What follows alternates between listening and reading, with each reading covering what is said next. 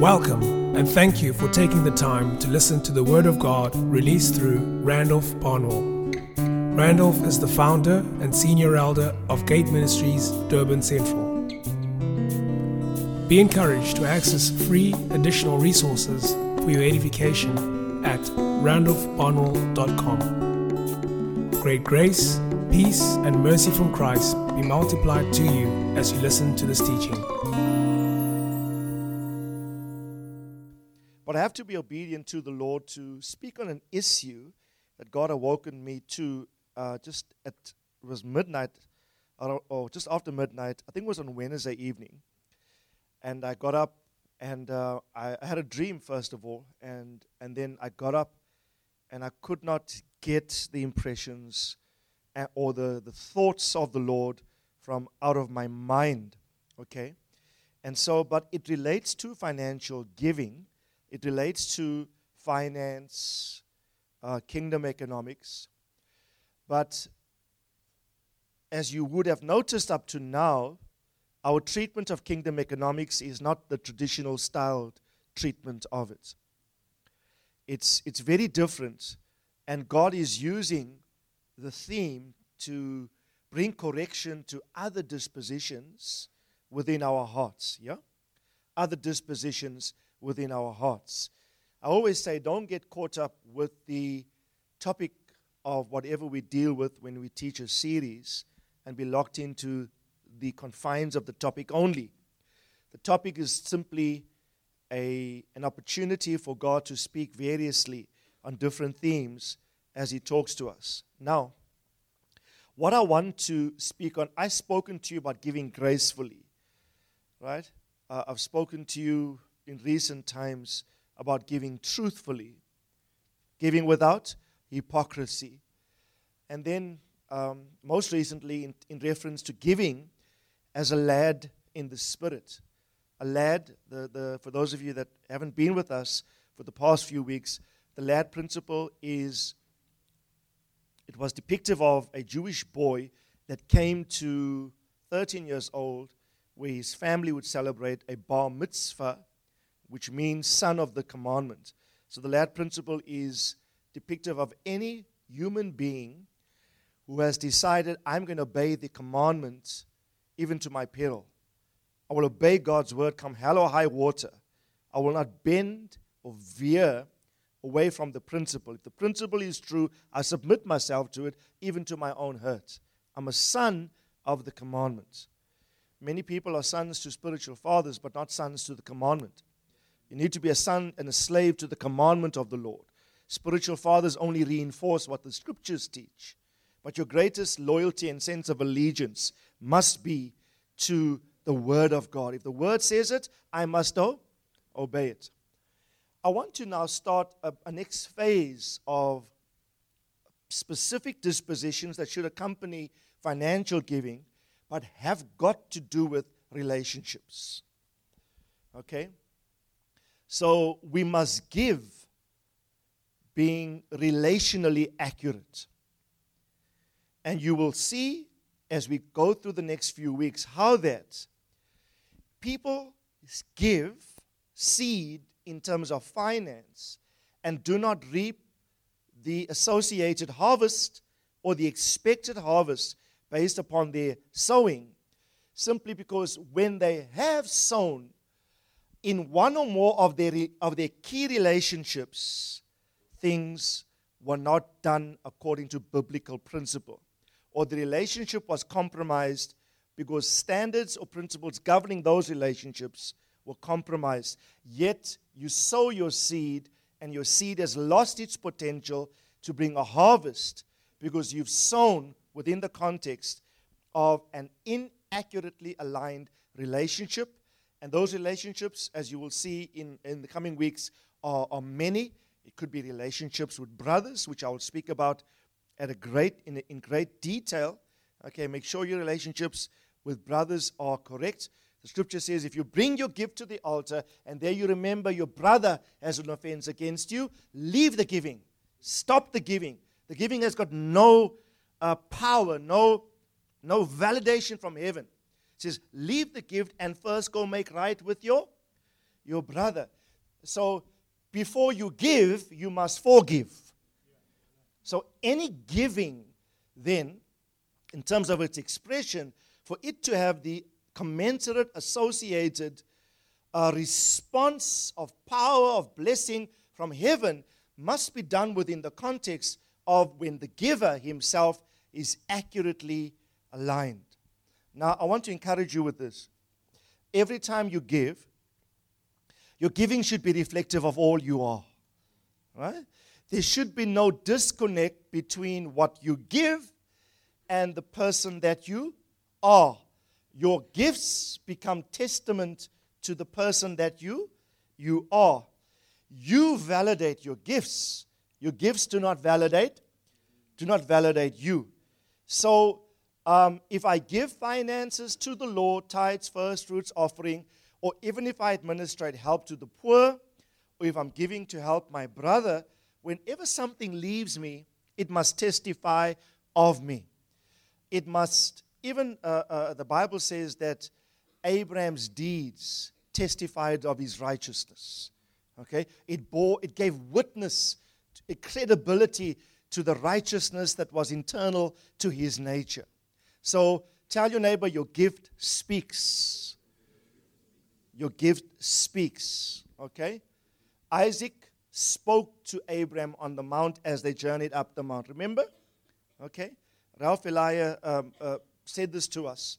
He was the gift to be sacrificed on the mount. So the gift has power to speak on your behalf. Okay?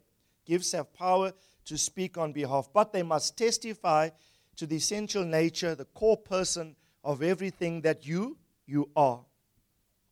One day Jesus was asked a question about whether or not the Jews should observe the taxation imposed upon them by the Roman authorities. You know that Palestine or Israel, as we know it to be, in that day was a Roman colony.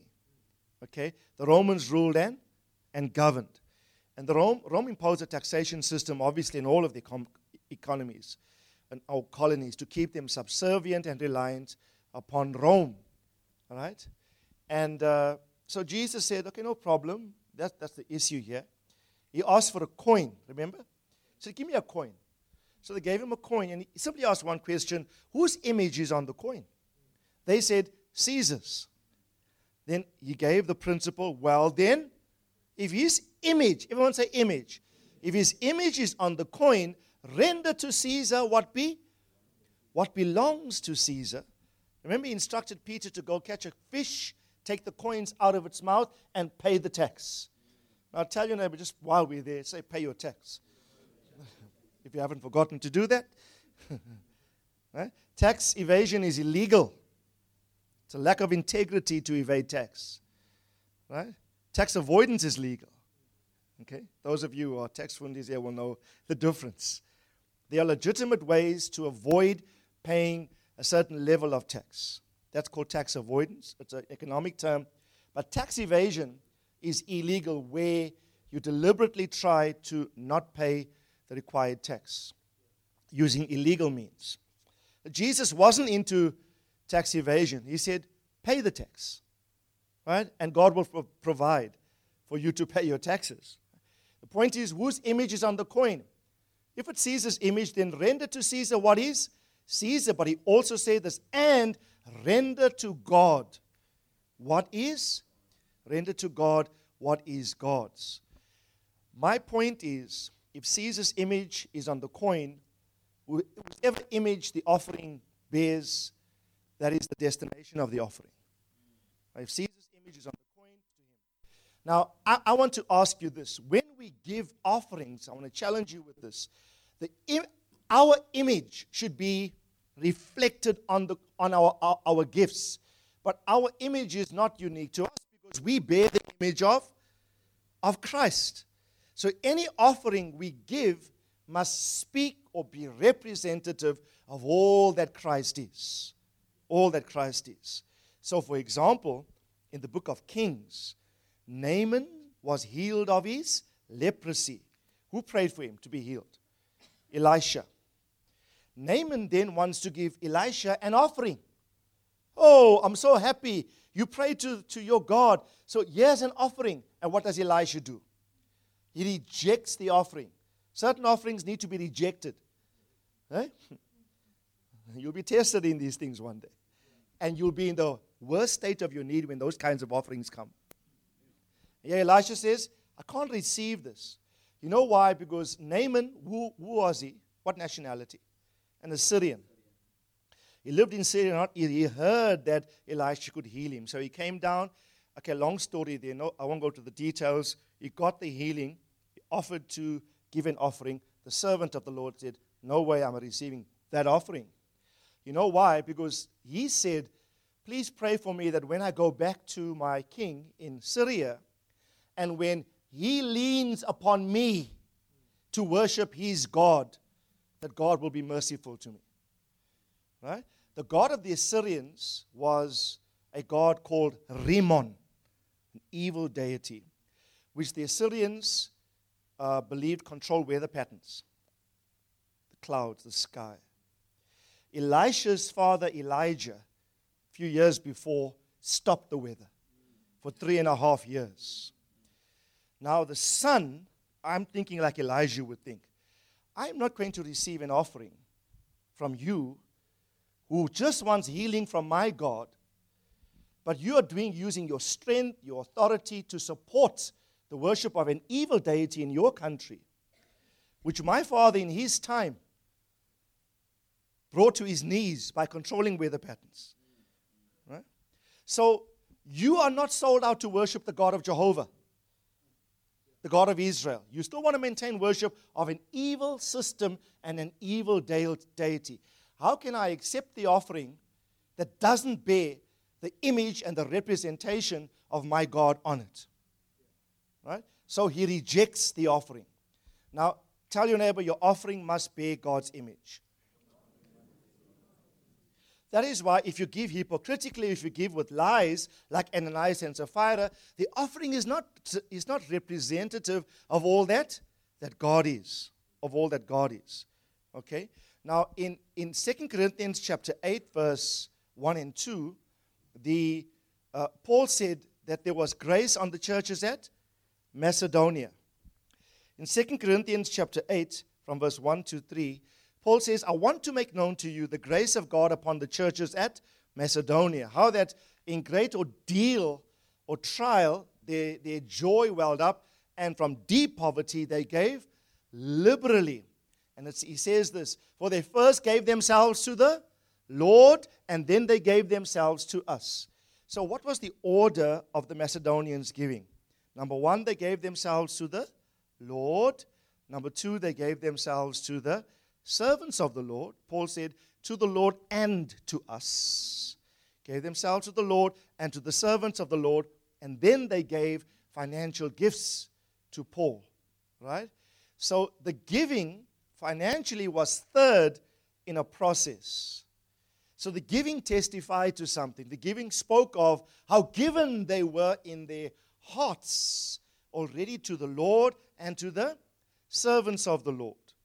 And I said to you in the past, previously in church history, we've tried to motivate people to give financially, which were in the first place not given in their hearts to the Lord. You can never give finances if in your heart you're not given to the Lord. So your giving, the point I'm trying to make is, your giving is always reflective of a greater reality than the actual gift.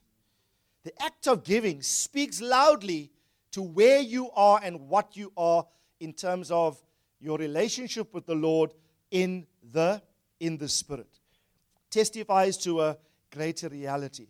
So giving is not innocent. Giving is not innocuous. Giving is not cold, clinical, simple engagement of giving finances to God. It speaks. Tell someone, giving speaks. And if biblically every time I give, God, according to the word of the Lord, will bless me, there will be a process by which I will come into blessing. If every time I give, and that giving is not reflective of the image of God, I have compromised the result of blessing. I have thwarted, I have cut off the commensurate, expected response. You think if I sow, I I will reap. So Cain kills Abel, and then he tries to sow seed, but God said, no. Your sowing now is lost representation because you killed a brother. Your giving is never isolated from accurate relationships. Make sure your relationships are good or accurate. Then when you apply the principle of giving, all heaven is beckoned, is open to respond to your gift. Your offering must be powerfully representative of everything that God is and God stands for. Now, that was an introduction. Okay, I'm trying to get to the message. But I need to explain these things because you want to understand this in its fullest. So do we all understand now, for the next few weeks, and as the Lord would lead us, I want us to understand every time I give, I must make sure that my key relationships are all right. My relationship with my spiritual father, well, with God first, yeah.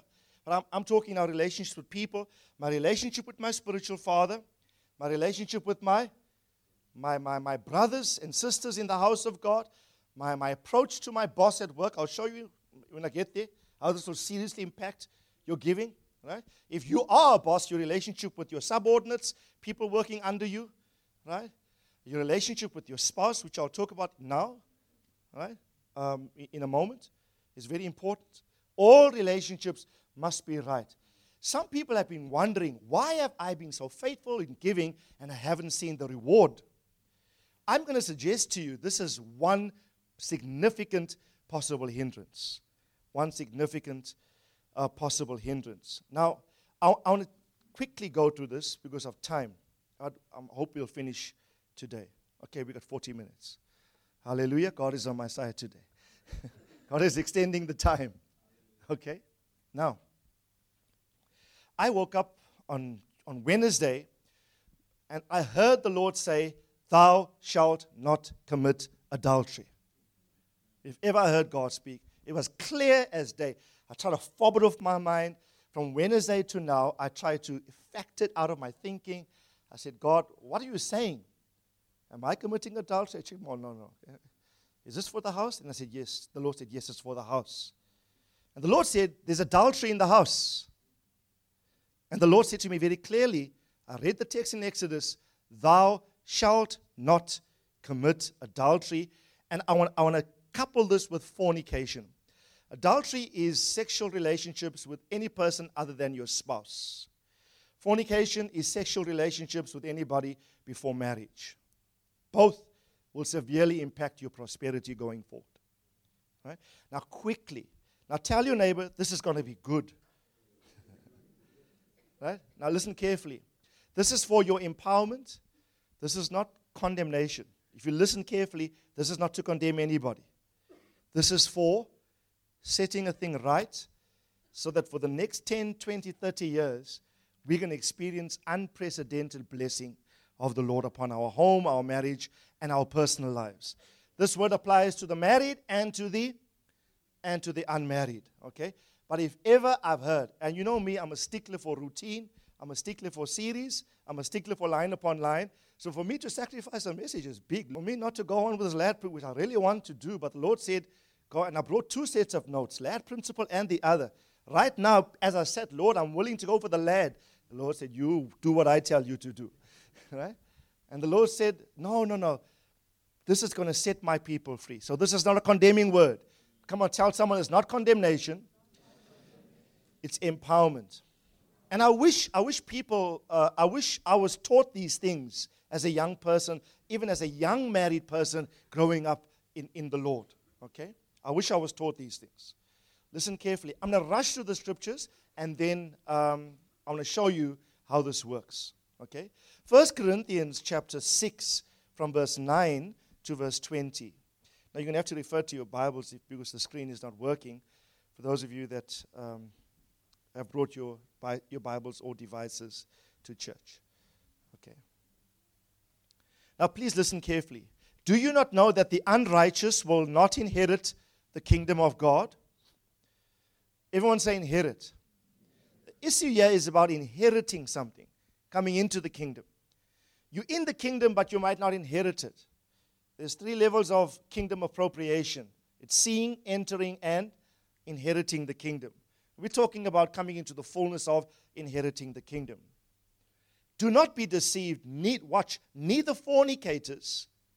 No fornicator can inherit anything in the kingdom. No idolaters, no adulterers, no effeminate, no homosexuals, nor thieves, nor the covetous, nor the drunkard, nor the revilers, nor the swindlers will inherit the kingdom of God. And he says in verse 11, such were some of you, but you were washed. In other words, you lived this life before, but now you are washed. And now you are sanctified, but you are justified in the name of the Lord Jesus Christ and in the Spirit of our God. Then he says in verse 12, before I go on, let me just say something. Some of you are thinking, but I'm not guilty of this. Why on earth am I here? This is empowerment for you. You don't fall prey to these things.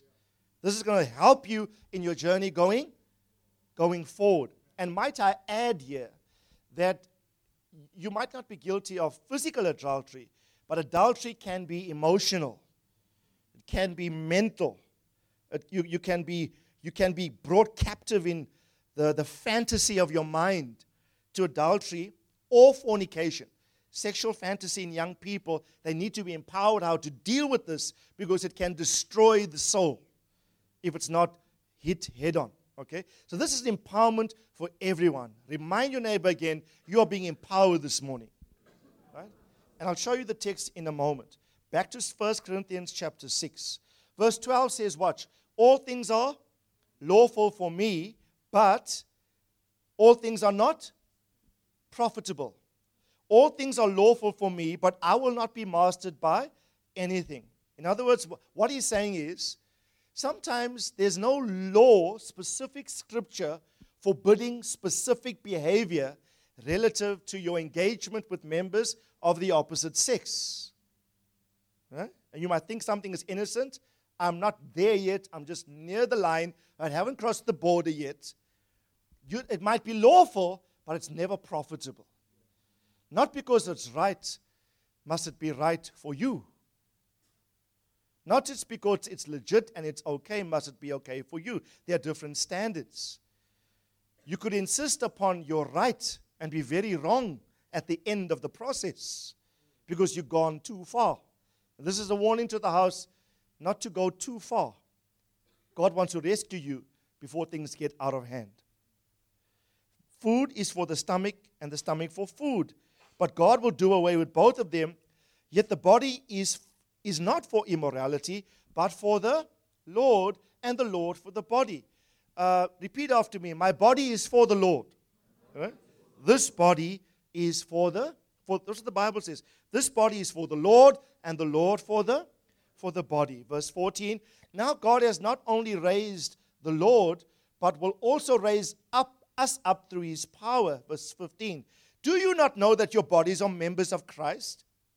Shall I then take away the members of Christ and make them members of a prostitute? May it never be. Or do you not know that the one who joins himself to a prostitute, that is one who sells sex for money, right? The one who joins, where are we? I lost my place. Verse 16. Do you not know the one who joins himself to a prostitute is one body with her? Therefore he says, the two shall become one flesh. Right? So, just listen to me very carefully. I'm going to quickly rush through this. The sexual act is not innocent. Because according to this text, it has the power to bind two people together. Lock people in the realm of the soul. Traditionally, in some studies, they refer to this as soul ties. That's why in a moment we're going to pray that if you are guilty or have fallen prey to some of these things in any respect, the Lord says to you today that he wants to set you free completely. We're not going to make a show of anybody. This is between you and the Lord internally within your heart. Right? Whether you fall into the prey to adultery or fornication, the Lord says, according to this verse, he who lies with the prostitute has become one flesh with her. That's why sex is only permissible in marriage.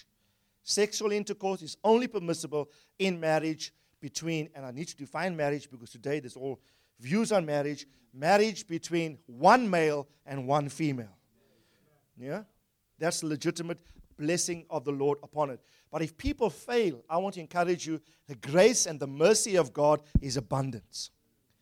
And you see, because when you're married to your spouse, you become one flesh. Now when you give tithes, first fruits, and offerings, your image as one must be reflected on everything you do in terms of the giving of your offerings. But if you're mixed, if you're diluted in terms of having compromised oneness, having slept with somebody else, that image of God is not born on your offering every time you administrate it, and hence you're wondering, but why aren't we seeing the commensurate blessing?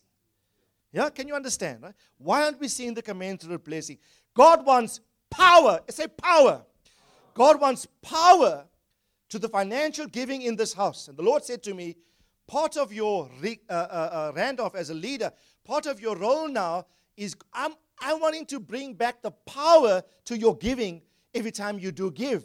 But it starts with the couple. It starts with the quality of the relationship between you and your spouse. And if you fall and prey to this, if you failed, I'm telling you there's grace and mercy. Never again, I make a bold statement here. Because of the apostolic authority by which I address this now in the Spirit, I declare to you, none of you will fall prey to that again. By the power of the Lord. And if you fall and prey, I'm here to say to you, do not live in the aftermath of the repercussions of your failure as a guilt-ridden mind forever on your life going forward. What God forgives is forgiven. As far as the east is from the west, so far as He removed your sin from you. And the Bible says He will not remember it anymore. Even when we fail in these things, and we come to God and say, yes, God, but remember. He says, what are you talking about? I have literally forgotten. Right? And the Bible says, I will remember it no more. I will remember it no more is more powerful than saying, I will forget. Think of the wording. Which is more powerful? I will forget or I will remember it no more. God is saying, is God powerful? Come on. Is nothing possible with God? No? Can God do anything? Yeah? So if He said, I will remember it, He's bound to His word. He's listen to me, His power is vested in what He says. So if He says, I will remember it no more, as powerful as He is, even though God He is incapable of calling it up again. When He looks at you, your slate is clean. It doesn't bear reference in His mind anymore, because Him being God, as powerful as He is, will never contradict what He said. And if He said, I will forgive it and remember it no more, He will do that. Amen? What I'm going to get to in a moment are subtleties in reference to this relationship that compromise the intended gift. Amen. Verse 17. But the one who joins himself to the Lord is one spirit with Him. Flee immorality, and every other sin that man commits is outside his body. But the immoral man sins against his own body. You know why sexual sin is different from every other sin? Because this scripture says every other sin is committed outside of your body. But this sin involves your body. It involves the temple of the Holy Spirit. And seemingly, I don't have time to prosecute sexual sins thoroughly here, but God gives it graver weight. Right? There's a gravity associated with it. Verse 19, do you not know that your body is the temple of the Holy Spirit, who is in you, whom you have from God, and that you are not your own? For you have been bought with a price, therefore glorify God in your body. Hebrews 13 verse 4 says, marriage is to be held in honor among all, and the marriage bed is to be undefiled. For fornicators and adulterers, God will judge. I need to just lay these scriptures for the record, because not only you are listening, but we have a global audience listening to these messages. Everyone say marriage is honorable. Marriage is honorable. And the sanctity of the bed must be preserved. Like I said, if there's been any form of defilement, God is faithful and just in His grace and in His mercy. He's able to forgive. Do you remember the woman that was caught in the act of adultery, I think in John or Mark somewhere? Right? And remember, the Pharisee mind was prepared to do what? To stone her. The Pharisaic mind is the religious mind. And apply the law. Moses said, stone her to death. And all he did, he stooped down and he wrote with his finger on the ground. What he wrote, we don't know.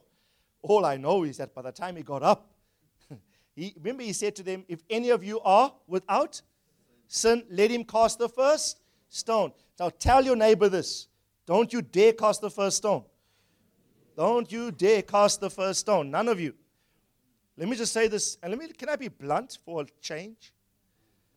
Some of you are just glad that you were not found out. You don't dare judge another who was caught or came clean. You were just lucky God kept you and you were not found out. If I could be blunt enough, everyone has been challenged or tempted in this regard to some degree or another. Some of you are just glad you covered your tracks sufficiently enough and God's grace has been abundant and you are still together, as it were. Right? So remind someone again, don't you dare cast the first stone. Come on. So don't you dare cast the first stone. Right? I would always say to people, you don't go into judgment. Because people would judge, according to Jesus, your eligibility to judge must be your slate is as clean and flawless as compared to anybody else's. Therefore, you are eligible to judge. Was he eligible to judge? Yes, because he was the only one there without sin. But what does he do? He rises up and he says to the women, women, where are those that accuse you? Where are your accusers? And she says, there's none, Lord. And then he makes this powerful statement, neither do I condemn you. I don't condemn you. I don't want anyone to feel condemnation. When every one of us, in a few minutes' time, when we walk out these doors, you're going to be the freest person relationally. And at least in reference to your key relationships, which I think, number one would be your spousal relationship. Or if you're a young person, your courting relationship, or your intent to court. If there are young people that are not connected, you're still free. Oh, not free, means the wrong terms here. Not that we are bound. I mean, you're unattached. Single. Okay. You're unattached. You're single. This message is very important to you. You know why? If you can master these things very early in your life, you know what you're establishing for the rest of your life? A pathway of blessing, prosperity, economic success like you can't believe. I couldn't get over, when I was studying this, how much emphasis God placed on it in the Bible. How much emphasis He placed on the connection between being accurately aligned relationally in reference to key relationships and the power attendant with every time we sow financial gifts. Because those gifts we sow are going to testify to the quality of the relationship in terms of its representation before God. Now, of all relationships, which one did God use to typify His relationship with the church? Marriage. Husbands, love your wives as Christ loves the church. Wives, submit to your own husbands in the Lord. All right? So a husband's love for his wife is an education and a revelation to her of how Christ loves the church. A wife's submission to a husband is an education and a revelation to him and to everybody observing the marriage of how a wife must submit to a husband. So you don't just get married because you love each other. For sons of God, we enlist and agree to get married because we agree to this, that we are willing to showcase the nature of Christ and His church to everybody else that is watching us. So if there's violation of the principles governing this relationship, and if giving is to express image and likeness, if giving is to testify of the nature of the persons you are, if that is compromised and then you give, it dilutes the power of your offering. And I'll show you that in a moment. I'm getting there. We're still warming up. I want to get to the scripture in a moment. Proverbs 6:24 says, Proverbs 6, more than any, I think the book of Proverbs more than any other book in the Bible speaks about adultery very plainly. 6:24 says, this is the danger of adultery. To keep you from evil women, from smooth tongue of the adulteress. Right? I want to encourage you, there are hunters out there. This doesn't deter them. You know, this ring I have for how many years now? 20. Gotta make sure. 27 years. As you can see, my finger's fat around it. I haven't taken it off in 27 years. In fact, I can't get it off. The skin has grown around it. I have to surgically remove it now. Right? I'm bound, brethren. There's nothing. But you know, there's a wicked spirit out there that this is actually the attraction.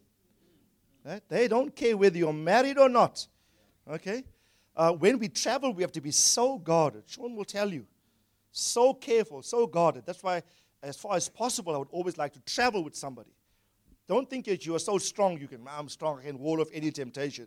Sometimes you've got to put props in place to protect yourself. Right? Do you know why David fell? Why did David fall? His wall was too low. He's on top of his ceiling. How from on top of your ceiling you have access to the bathing facility of somebody else's house? That should have, Dr. Segi says he should have erected his parapet wall. You should have raised the wall. Sometimes you've got to deliberately do things simply to protect yourself. So come on, tell your neighbor, build your wall. Build your wall. The Bible says, don't put yourself in a situation where you're prone to fall. He who thinks he's strong must beware lest he falls. And the scripture says, flee youthful lusts. Sometimes you've got to kick down, balega, run from the context that seeks to entrap you. Yeah? That seeks to ensnare you. In other words, deal viciously and violently with it. So this is talking about the danger of the lure. And you must not be like me and sometimes be naive to it. Be aware of the snares and the entrapments of the devil. They are fast and furious out there. Verse 25, do not desire her beauty in your heart. Do not let her capture you with the eyelids. Ooh, especially the ones that they have. Right? The extensions. Extensions on the eyelids. Right? And all you can see are these fluttering eyes. Verse 26, on account of a harlot, watch, one is reduced to a loaf of bread. She will reduce you to a loaf of bread, bro, if you're not careful. Right? And the adulteress hunts for precious life. You see the hunt, the seductresses, both male and female, in the world, engineered by Satan. They're attacking precious people. They're not going for the willy-nilly. They want the prime. They want the real deal. And their intent is to reduce, to defile, to discredit, to disqualify. Verse 27 says something remarkable. Can a man take fire in his bosom and his clothes not be burnt? Right? You play with fire, you will be burnt. And this text says it very plainly, speaking in context about adultery. It says, don't play with it. Don't flirt with it. I want to encourage you, be ruthless if you have to, in your dealing with it. Protect yourself and sometimes put measures in place where you even erect a wall seriously, deliberately enough, sometimes even to the offense of the other person. But you're protecting something. Right? You have more to lose if you bow to the Spirit, right, than to gain. And I want to encourage you, don't submit your life to 1 second of sensual pleasure and lose out on centuries of eternal blessing. You can fall to one moment and you compromise so much in the process. And this text says, don't touch the fire, you will be burned. Verse 28, can a man walk on hot coals and his feet not be scorched? So is the one who will go to his neighbor's wife. And whoever touches her, etc. Okay? Look at Proverbs, quickly, it's a time. Proverbs 7 verse 22. I'm just jumping over a few scriptures here. Now, everyone say secrecy. Do you know what adultery and fornication rely upon? Secrecy. concealment. The fact that it's hidden. If it's exposed, you become exposed. And so it relies upon the hidden life. The hidden life is the secret life. It's the double life. It's a hypocritical life to which God has not called us to. You know, if ever before, like I said, God has been speaking to me very seriously. Things like personal purity and heart humility. Remember I said this to you? Everyone say personal purity and heart humility. God said to me, Randolph, guard those two things with all of your heart. Don't compromise your purity. Don't vacate your humility. Watch those. Don't go in, don't soil yourself with impure thoughts, with impure relationships. And don't leave humility and start subtly going into pride, where it's all about you and your image. God says, you do those two things. Remember I told you last week, the Lord said to me, I will lift my hand off you. Because I told you. I will never forsake you. But the hand speaks of empowerment for service. Right? But so it's very, very important. Proverbs 7:22 says, suddenly he follows her. This is the man caught by the seductress. He follows her like an ox going to the slaughter. Check how the Bible describes these terms. And I need to read this graphic pictures to you.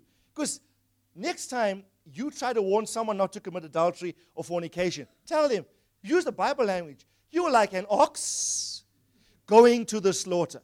The Bible uses graphic terms to describe the consequences of what you think to be an innocuous thing. And we've got nice words to describe this. An affair. Right? It's not an affair. What did Joseph call it? A wicked thing.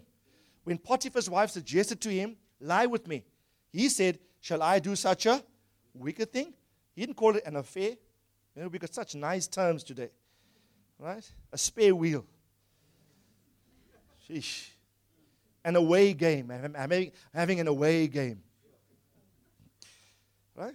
It makes it reduces the seriousness of the sting of the issue. It's wickedness. Joseph passed the purity test. That's why God could use him. He said, now, what you're suggesting, Mrs. Potiphar, is actually a wicked thing. And you know what cycle she used? She said, my master, Potiphar, has given you stewardship over all the goods in his house. Well, he has the goods. I'm part of the goods. And he said, no, that, not that domain, everything else. Right? What does the Bible say? Thou shalt not covet another man's wife. Covet is to pursue that which is not yours. Belongs to another. You not covet another man's husband. Okay?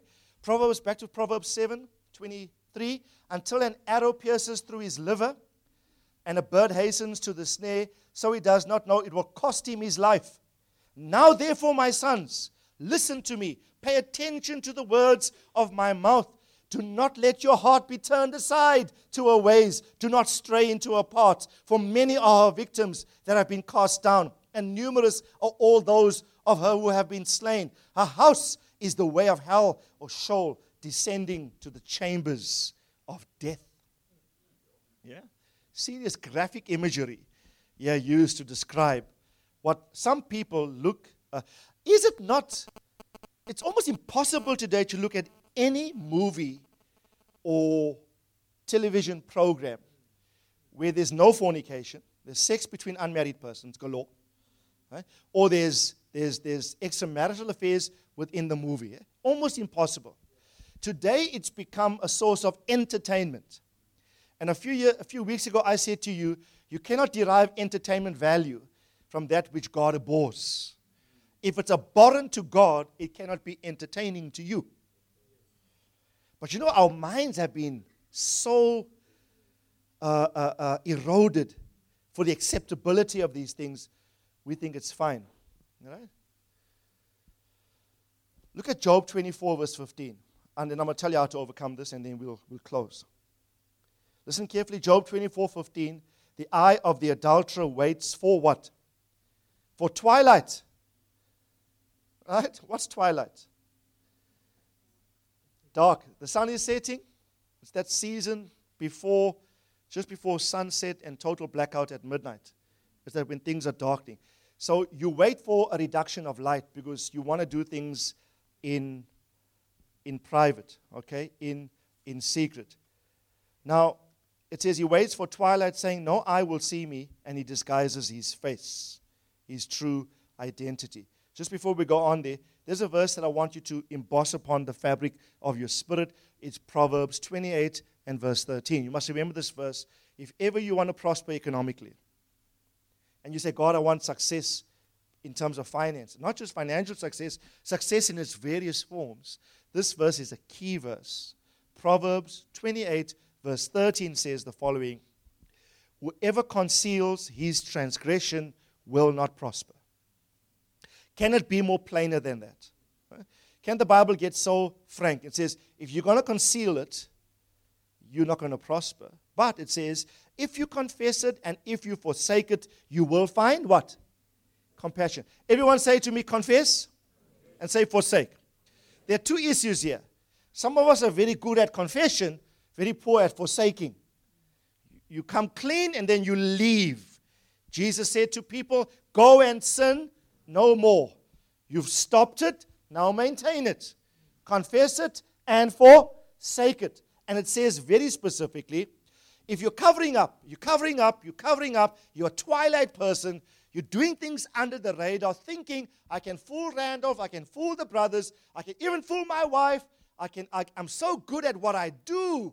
Note this, because you are here today, and if you persist in this order, I submit to you humbly that God will expose you in ways only He can. So my heart plea to you is, confess it and forsake it. Like I said, you know this word is a message of love because God loves us, yeah? You know why God's speaking like this to all of us? It's because He loves us. Our marriages in this house have to be the most strongest in Durban, yeah? The most tightest, the most accurate, the most strongest. You know why? We have a great amount of financial resource to steward in the years ahead. I believe that with all of my heart. And God said to me, as I thought about this on Wednesday evening, He said, Randolph, there's adultery in the house. Speak to the matter. Get it right. Because it's going to compromise in terms of where you're going as a collective. And I don't want not one person, not one marriage, or not one relationship, if you're not married, in the house to compromise in terms of where God is taking us. Amen? When God sees our marriages, He must see image and likeness in the marriage. And every time those married persons engage the act of financial giving, it must testify, it must speak, it must bring power to the seed sown, and there will be an attendant harvest, an associated harvest with that. You will see it with your eyes. Repeat after me. He who conceals his transgression. Come on, say it louder. He who conceals his transgression will not prosper. But he who confesses and forsakes it, he will find compassion. May the compassion of the Lord be your portion. May the grace, the mercy, and peace of the Lord be your portion. And this doesn't only relate to adultery or fornication, it relates to any sin. If you're involved in anything that is distasteful to the Lord and it's under the radar, it's under cloak, it's behind the scenes, it's in a twilight position, the Lord says, forsake that. Forsake that. Otherwise, it's going to impact the way you're going to handle finances going forward. Just for the record, Matthew 5, I need to say this quickly. Matthew 5, I haven't got to my scripture yet. Matthew 5, verse 27 says, and I'll get there in 10 minutes. Matthew 5, verse 27 says, you have heard, Jesus is talking at the Sermon on the Mount, you have heard that it was said, you will not commit adultery. So who is he quoting? He's quoting Moses, the Old Testament, Exodus chapter 20, I think. And so Jesus is saying to his disciples, hey, check what Moses said about adultery. You have heard that it was said in those days, do not commit adultery, verse 28, but I say to you, Jesus said, I say to you, everyone who looks at a woman with lust for her has already committed adultery with her in his heart. So you don't actually commit the act externally. If you are lustful in your heart to a member of the opposite sex, that's not your spouse, your husband or your wife, or if you are not married and you look upon a woman lustfully and you entertain lustful aspirations in your heart towards the woman, or if you are female, the man, This scripture says, by implication, you are guilty of the sin of adultery and of fornication, as though someone actually did the deed. The standards of the new covenant are always higher than the old covenant. The old covenant was a legalistic, law-based society. In the new covenant, we have grace. But the moral law, what law was abolished by Jesus? Jesus didn't come to abolish the law. He came to fulfill the law. The law was fulfilled in him. But in the law, people don't distinguish between the moral law and the ceremonial or civil laws. All the moral laws still stand. If Moses said you must not steal, in the new covenant, thieving is still not permitted. Right? But every requirement of the new covenant takes what the old covenant said and escalates it. Moses said, do not steal. Paul says, let him who steals, steal no more, but as a rider, let him work with his hands. Moses never said that. Paul said that. At least Moses says, don't just steal. Paul says, okay, Moses, you say that. I say, don't steal, now go to work. Huh? You can take, this is a really good study, take all the 10 commandments. Right? The Sabbath is a bit tricky. But take all the 10 commandments, apply the New Testament counterpart, you will see it still persists, but it's escalated. But what you could not keep in the law, in the new covenant with an escalated requirement, you are able to do because of grace. It's not you, but the grace of God in you. Right? So Jesus said, okay, Moses said, don't commit adultery, but I say to you, you look upon any woman lustfully in your heart, it's already you as guilty as the person as who has just done the deed. So now, brethren, this takes it a higher step, not so? You don't have to be caught in the act to be guilty of this. It's a matter of your heart. And I want to challenge the brethren. Rescue your mind. Arrest your fantasy life. Stop entertaining the thought of a sexual encounter with someone that is not your spouse if you're married. Or stop entertaining the thought of a sexual encounter if you're unmarried, even if you're courting, with someone, any member of the opposite sex. Bring a rest to that disposition. You know, Job said, I forget the text, you'll find this in my series. There's a series I did a time ago. It's called The Spiritual Man on my website. You must read and study The Spiritual Man. I spent 3 or 4 sessions, and I call it Overcoming Carnality. And there I list several keys by which any person, if you do these things, you'll be able to overcome carnality. Okay? The one method is by grace, because Titus says this, the grace of God teaches us to deny ungodliness. So grace has got an instructive dynamic to it. It teaches me to say no to ungodliness. If I say I have grace, the claim to grace must manifest itself like this.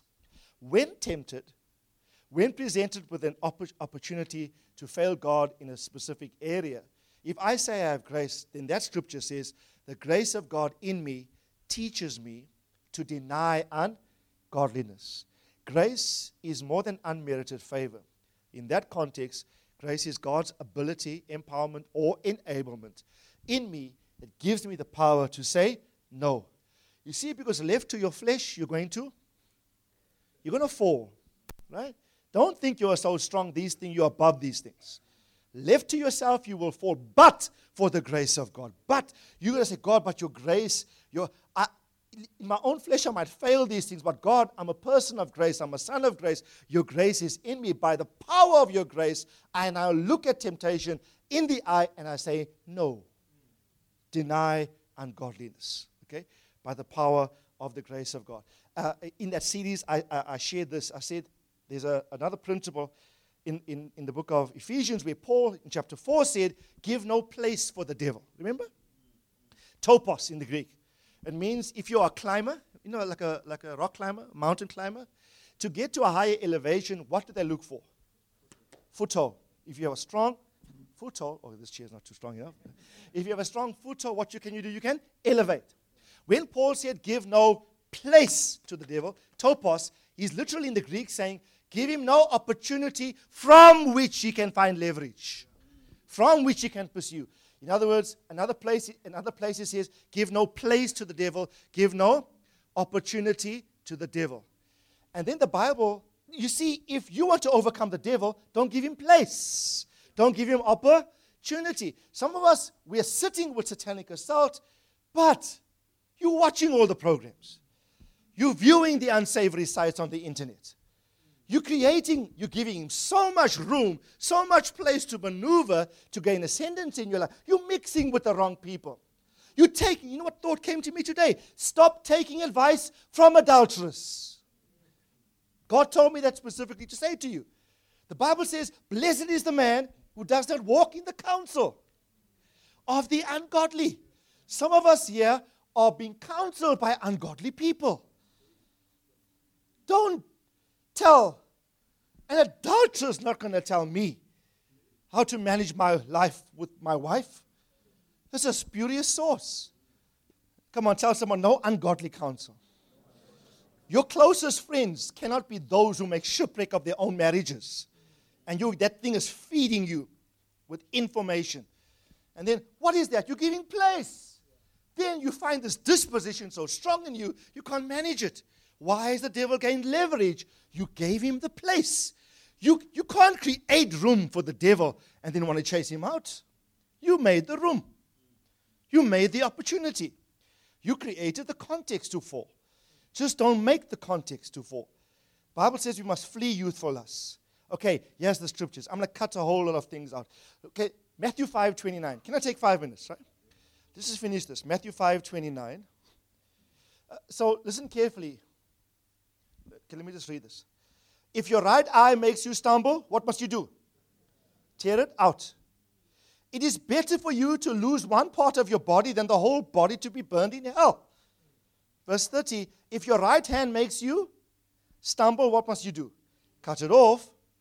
Throw it away from you. It is better for you to lose part of your body than for your whole body to go into hell. You know, this is a very graphic thing. Don't do this physically. This is not, you mustn't take this literally. I don't want no maim people in the house now, right? But the graphic way in which this is presented simply indicates to us how ruthless. You have to adopt a ruthless mindset to deal with this. You think it's innocent. No. It is so serious, you have to adopt a very hard stance in reference to it. You would rather lose that limb than for your whole body to be lost in hell, according to the text. You would rather be prepared to sacrifice certain things you're engaged in that might be lawful but not profitable, and at the end of the day come to a set of results that you regret over a period of time. Yeah? You regret over a period of time. And let me just say this, we've all fallen here. We've all failed in this respect in one level or another. If it were not for the grace and the mercy of God, we wouldn't be here today. So I don't speak like this being judgmental of anybody. That's not my heart. I speak to you as a father in the faith. I would not want anyone to walk down this road. The results are too costly. The stakes are too high. Right? Too costly. And then, so you must overcome by the word of the Lord. Let me get to the text. The text is Malachi. I promise you 5 minutes. Malachi 2. You might ask, okay, Randolph, I've heard you. We're going to watch ourselves. We're going to toe the line. I'm going to watch myself. My thought life, I'm going to submit to the Lord. Every time I start thinking about someone else, not my wife, I'm going to arrest that thought in the name of the Lord Jesus, bring it into subjection. I'm not going to entertain sexual fantasy. I'm going to watch what I watch on television, over the net. I'm going to be rootless. Right? Rootless. Put a privacy, what they call that thing on the internet? Something you can do where you bar yourself from certain sites. Right? Let somebody else set the password. So if ever you are tempted, you never even have the opportunity to go back there again. Come on, tell someone, be rootless. Yeah, be rootless. Yeah. You be rootless. You don't say, I'm not going to fall there again. I'd rather lose that arm and save my body. Right? Right?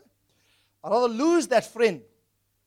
I'd rather lose that friend. I'm saying it again. I'd rather lose that friend if at the end of the day it's brought shipwreck to my marriage or to my key relationships. Lose the arm, lose the eye, Okay? Malachi. That wasn't intended to rhyme. Chapter 2. Okay. Malachi chapter 2. This verse you must remember. God says, this is another thing that you do. You cover the altar with your tears, with weeping and with groaning, because he no longer regards the offering or accepts it with favor from your hand. So there's a question here. People are giving offerings at the altar, and God saying, I reject the offerings. No more will I receive the offerings at my hand. So yeah, all the givers, right? The givers are saying, they're weeping, oh, they're crying. Why isn't God accepting our gifts? We are faithful. In our context, we're giving tithes, we're giving first fruits, we're giving offerings. Why is God rejecting this? They're weeping. And what God says? Verse 14, God says, yet you say, for what reason?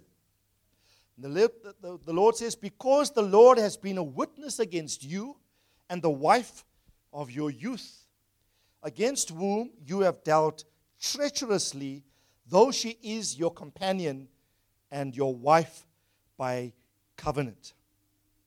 The word treacherously here in the Hebrew is bagad, and bagad means to cover, watch, to cover with a garment, to act covertly, to deal deceitfully with, or faithlessly.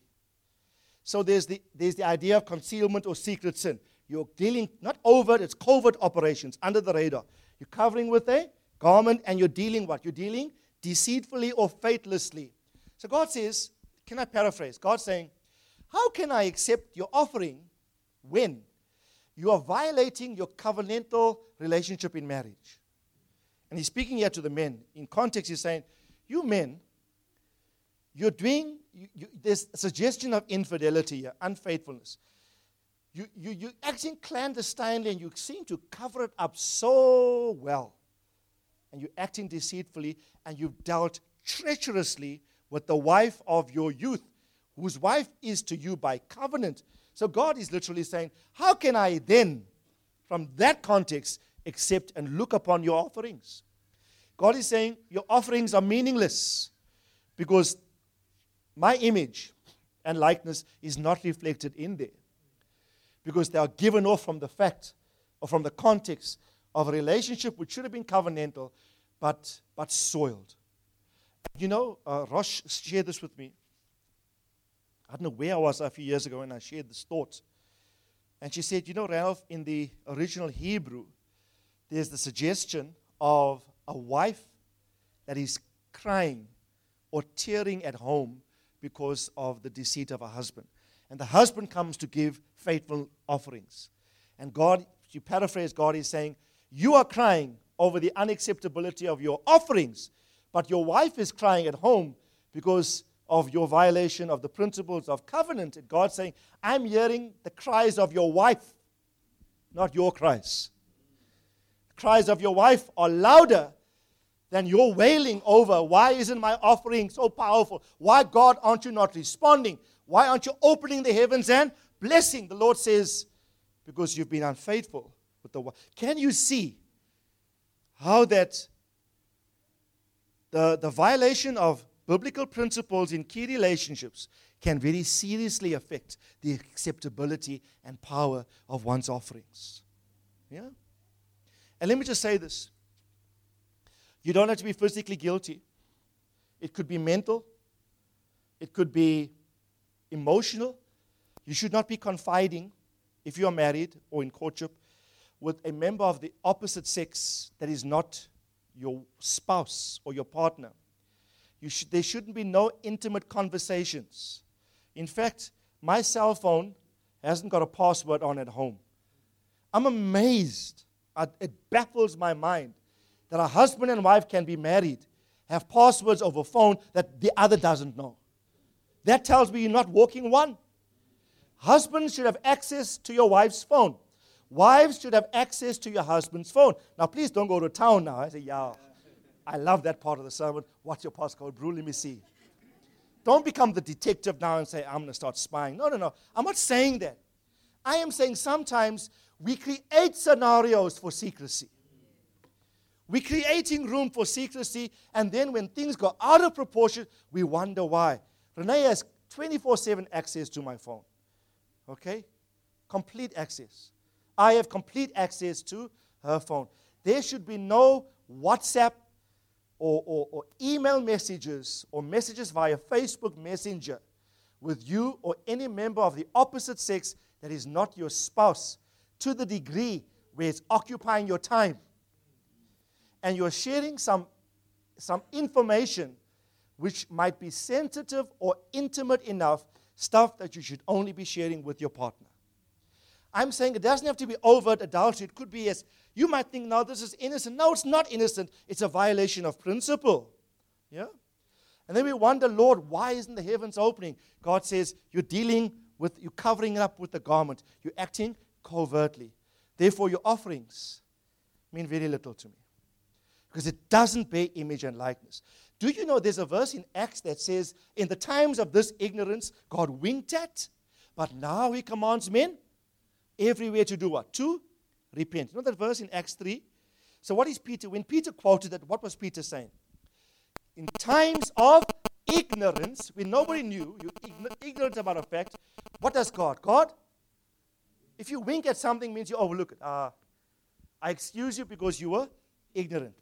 Peter quotes the verse. He says, in times of ignorance, God winked at, but he says, but now, once revelation and knowledge has come, he commands what? Men everywhere to repent. You might ask me, but Randolph, does not the scripture say, why do the wicked prosper? Some of you are thinking that, right? How come those guys have 10,000 affairs? And they're bold about it, and check the prosperity there. Hey? Hey? Have you ever wondered that scripture in Psalm 73? Behold how the wicked prosper. And then what did David say? Then I only when I went into the temple of the Lord, then I understood their end. Huh? Let me just say this to you. They're not accountable to live to God's standards. They don't know him, neither are they loyal to him, and neither is he their Lord and Master. But for sons of God, once you come into sonship and you're made aware of the standard of God, the moment you become aware of the standard serves as a measure of judgment. Not punitive judgment, a standard by which you must dovetail your life with so that you can get the commensurate blessing.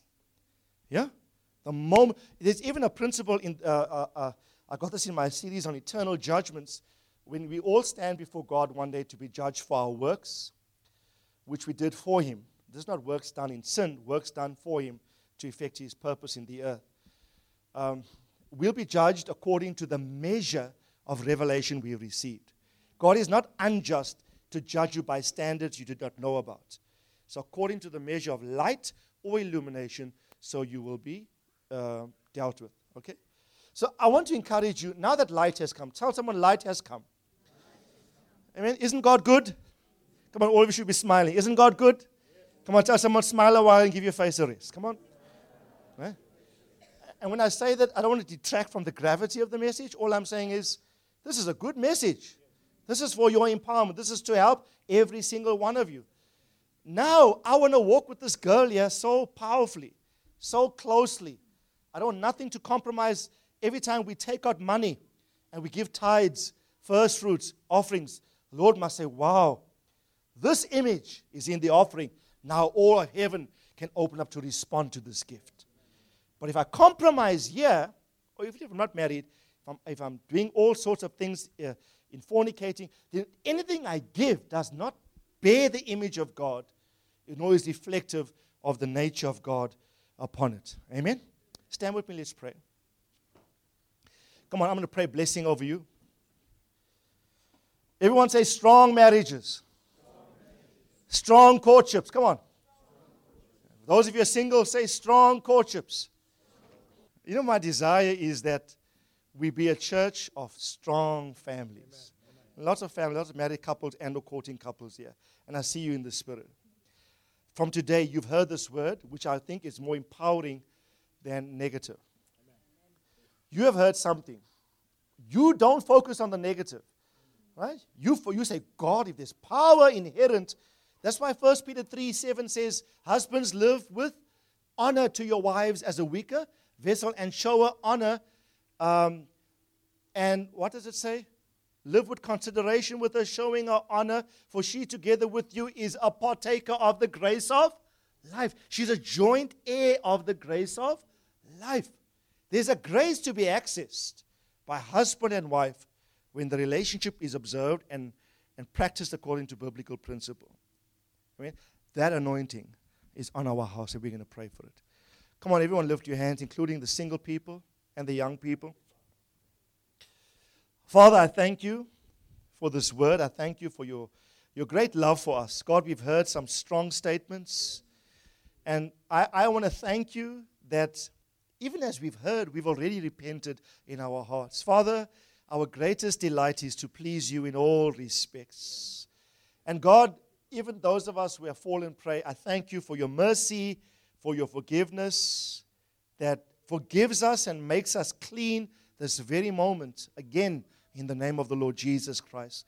I declare to you, church, with your eyes closed, that if you failed in any respect that I've mentioned today, I hear the Lord say, I've already seen your heart while the word was spoken. And my son, my daughter, I've even already forgotten the issue.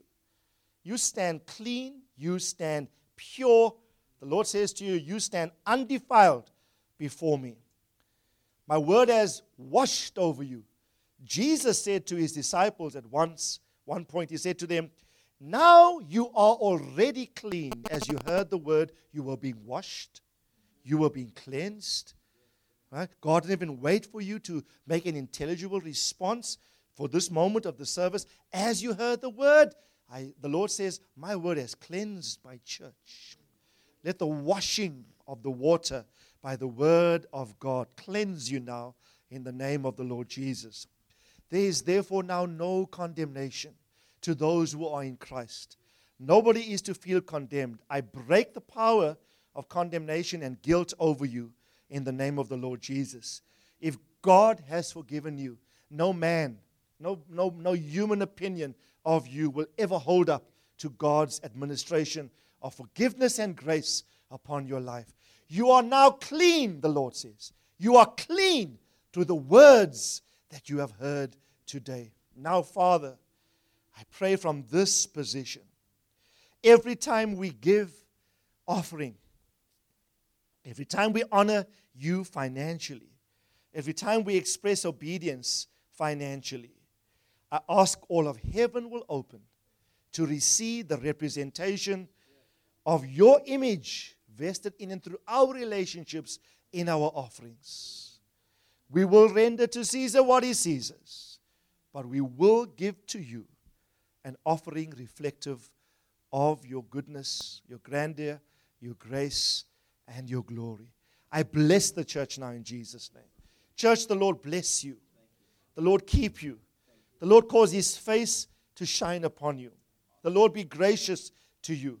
The Benjamin portion of 5 times more be your portion, I pray, in the name of the Lord. 5 changes of garments, 300 pieces of silver for your redemption. May you be blessed in all respects in the name of Jesus. Amen.